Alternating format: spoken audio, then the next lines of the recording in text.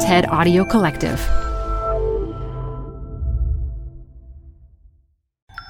This TED Talk features actor, producer, director, and activist America Ferrera, recorded live at TED 2019. Support comes from Zuckerman Spader. Through nearly 5 decades of taking on high-stakes legal matters, Zuckerman Spader is recognized nationally as a premier litigation and investigations firm. Their lawyers routinely represent individuals, organizations, and law firms in business disputes, government and internal investigations, and at trial, when the lawyer you choose matters most. Online at Zuckerman.com. The best place to see stars is at home with Prime Video. Get everything included with Prime, like Mr. and Mrs. Smith, starring Donald Glover and Maya Erskine. Rent or buy hits like Mean Girls, starring Renee Rapp. Or add-on channels like Max for the HBO original Curb Your Enthusiasm with Larry David. You've never seen so many stars in one place. Prime Video. Find your happy place. Restrictions apply. Prime membership not required to rent or buy. Prime membership required for add-on subscriptions. See Amazon.com/Amazon Prime for details.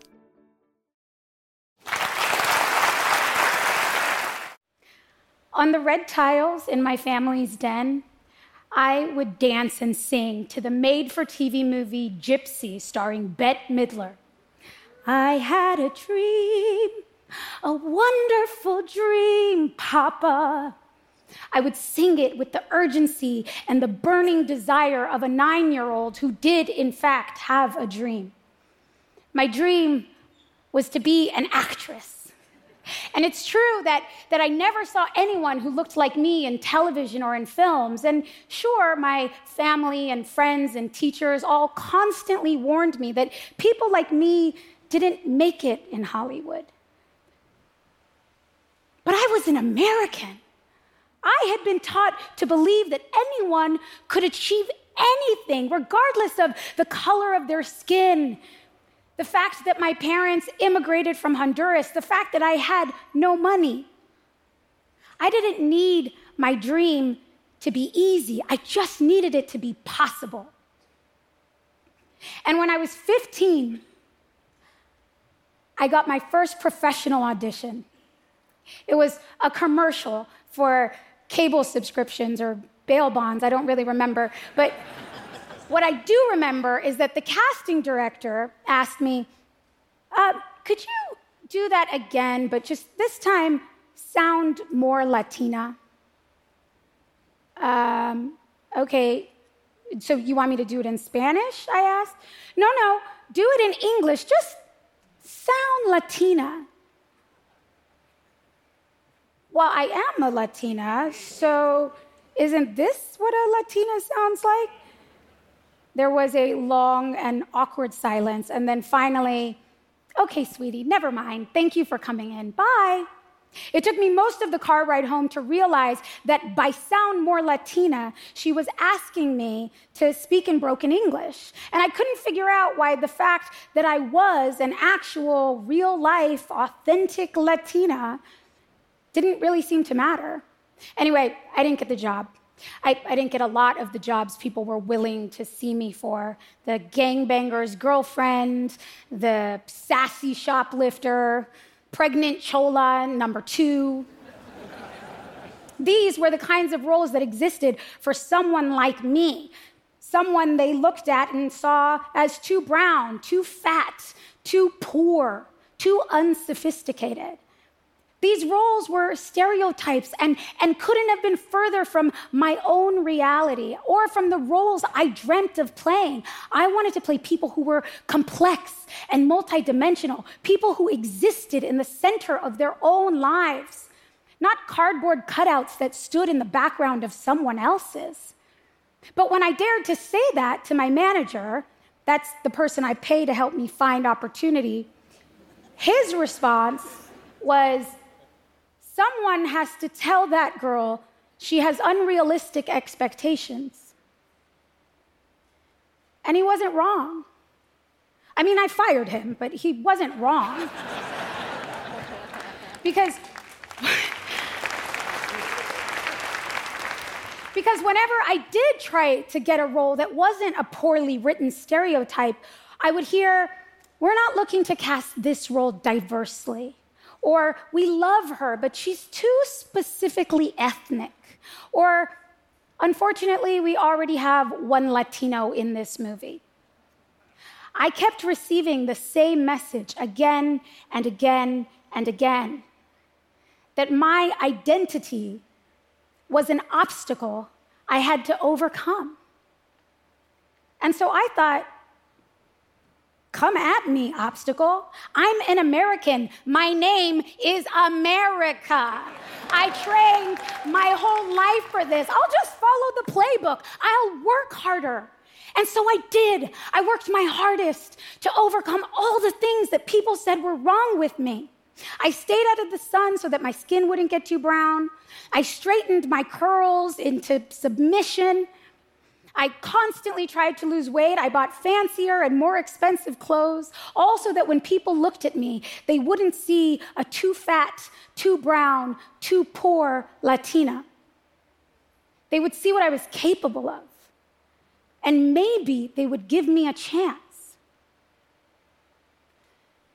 And in an ironic twist of fate, when I finally did get a role that would make all my dreams come true, it was a role that required me to be exactly who I was. Anna, in Real Women Have Curves, was a brown, poor, fat Latina. I had never seen anyone like her, anyone like me, existing in the center of her own life story. I traveled throughout the US and to multiple countries with this film where people, regardless of their age, ethnicity, body type, saw themselves in Anna, a 17-year-old chubby Mexican-American girl struggling against cultural norms to fulfill her unlikely dream. In spite of what I had been told my whole life, I saw firsthand that people actually did want to see stories about people like me, and that my unrealistic expectations to see myself authentically represented in the culture were other people's expectations too. Real Women Have Curves was a critical, cultural, and financial success. Great, I thought. We did it. We proved our stories have value. Things are going to change now. But I watched as very little happened. There was no watershed.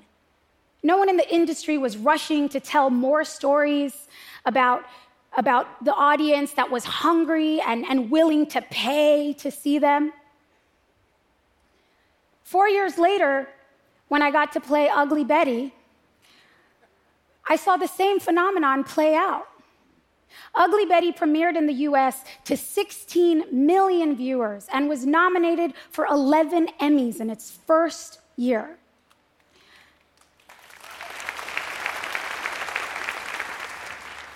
But in spite of Ugly Betty's success, there would not be another television show led by a Latina actress on American television for 8 years.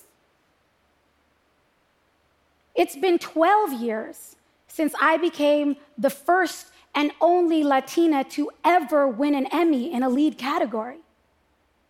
That is not a point of pride. That is a point of deep frustration, not because awards prove our worth, but because who we see thriving in the world teaches us how to see ourselves, how to think about our own value, how to dream about our futures. And anytime I begin to doubt that, I remember that there was a little girl living in the Swat Valley of Pakistan. And somehow she got her hands on some DVDs of an American television show in which she saw her own dream of becoming a writer reflected. In her autobiography, Malala wrote, "I'd become interested in journalism after seeing how my own words could make a difference, and also from watching the Ugly Betty DVDs about life at an American magazine."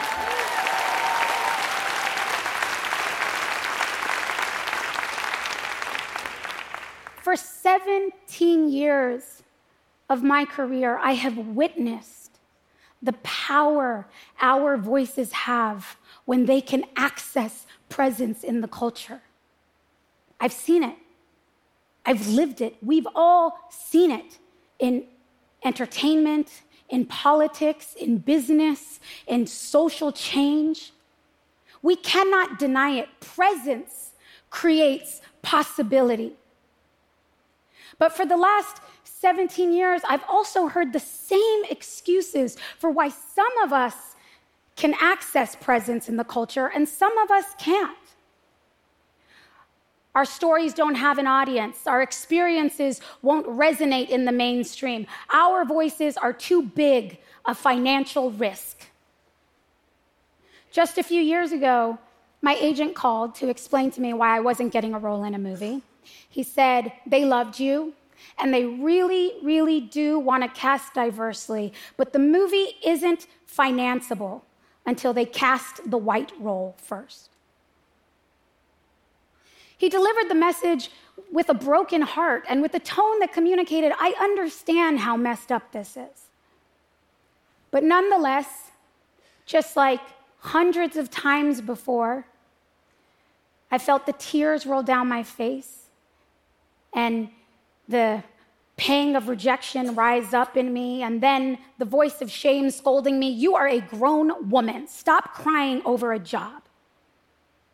I went through this process for years of accepting the failure as my own and then feeling deep shame that I couldn't overcome the obstacles. But this time I heard a new voice, a voice that said, I'm tired. I've had enough. A voice that understood my tears and my pain were not about losing a job. They were about what was actually being said about me, what had been said about me my whole life by executives and producers and directors and writers and agents and managers and teachers and friends and family, that I was a person of less value. I thought sunscreen and straightening irons would bring about change in this deeply entrenched value system. But what I realized in that moment was that I was never actually asking the system to change. I was asking it to let me in, and those aren't the same thing. I couldn't change what a system believed about me while I believed what the system believed about me. And I did. I, like everyone around me, believed that it wasn't possible for me to exist in my dream as I was. And I went about trying to make myself invisible. What this revealed to me was that it is possible to be the person who genuinely wants to see change, while also being the person whose actions keep things the way they are. And what it's led me to believe is that change isn't going to come by identifying the good guys and the bad guys. That conversation lets us all off the hook because most of us are neither one of those. Change will come when each of us has the courage to question our own fundamental values and beliefs, and then see to it that our actions lead to our best intentions. I am just one of millions of people who have been told that in order to fulfill my dreams, in order to contribute my talents to the world, I have to resist the truth of who I am. I, for one, am ready to stop resisting and to start existing as my full and authentic self. If I could go back and say anything to that 9-year-old dancing in the den, dreaming her dreams, I would say, my identity is not my obstacle. My identity is my superpower. Because the truth is, I am what the world looks like. You are what the world looks like. Collectively, we are what the world actually looks like. And in order for our systems to reflect that, They don't have to create a new reality. They just have to stop resisting the one we already live in. Thank you. For more TED Talks, go to TED.com.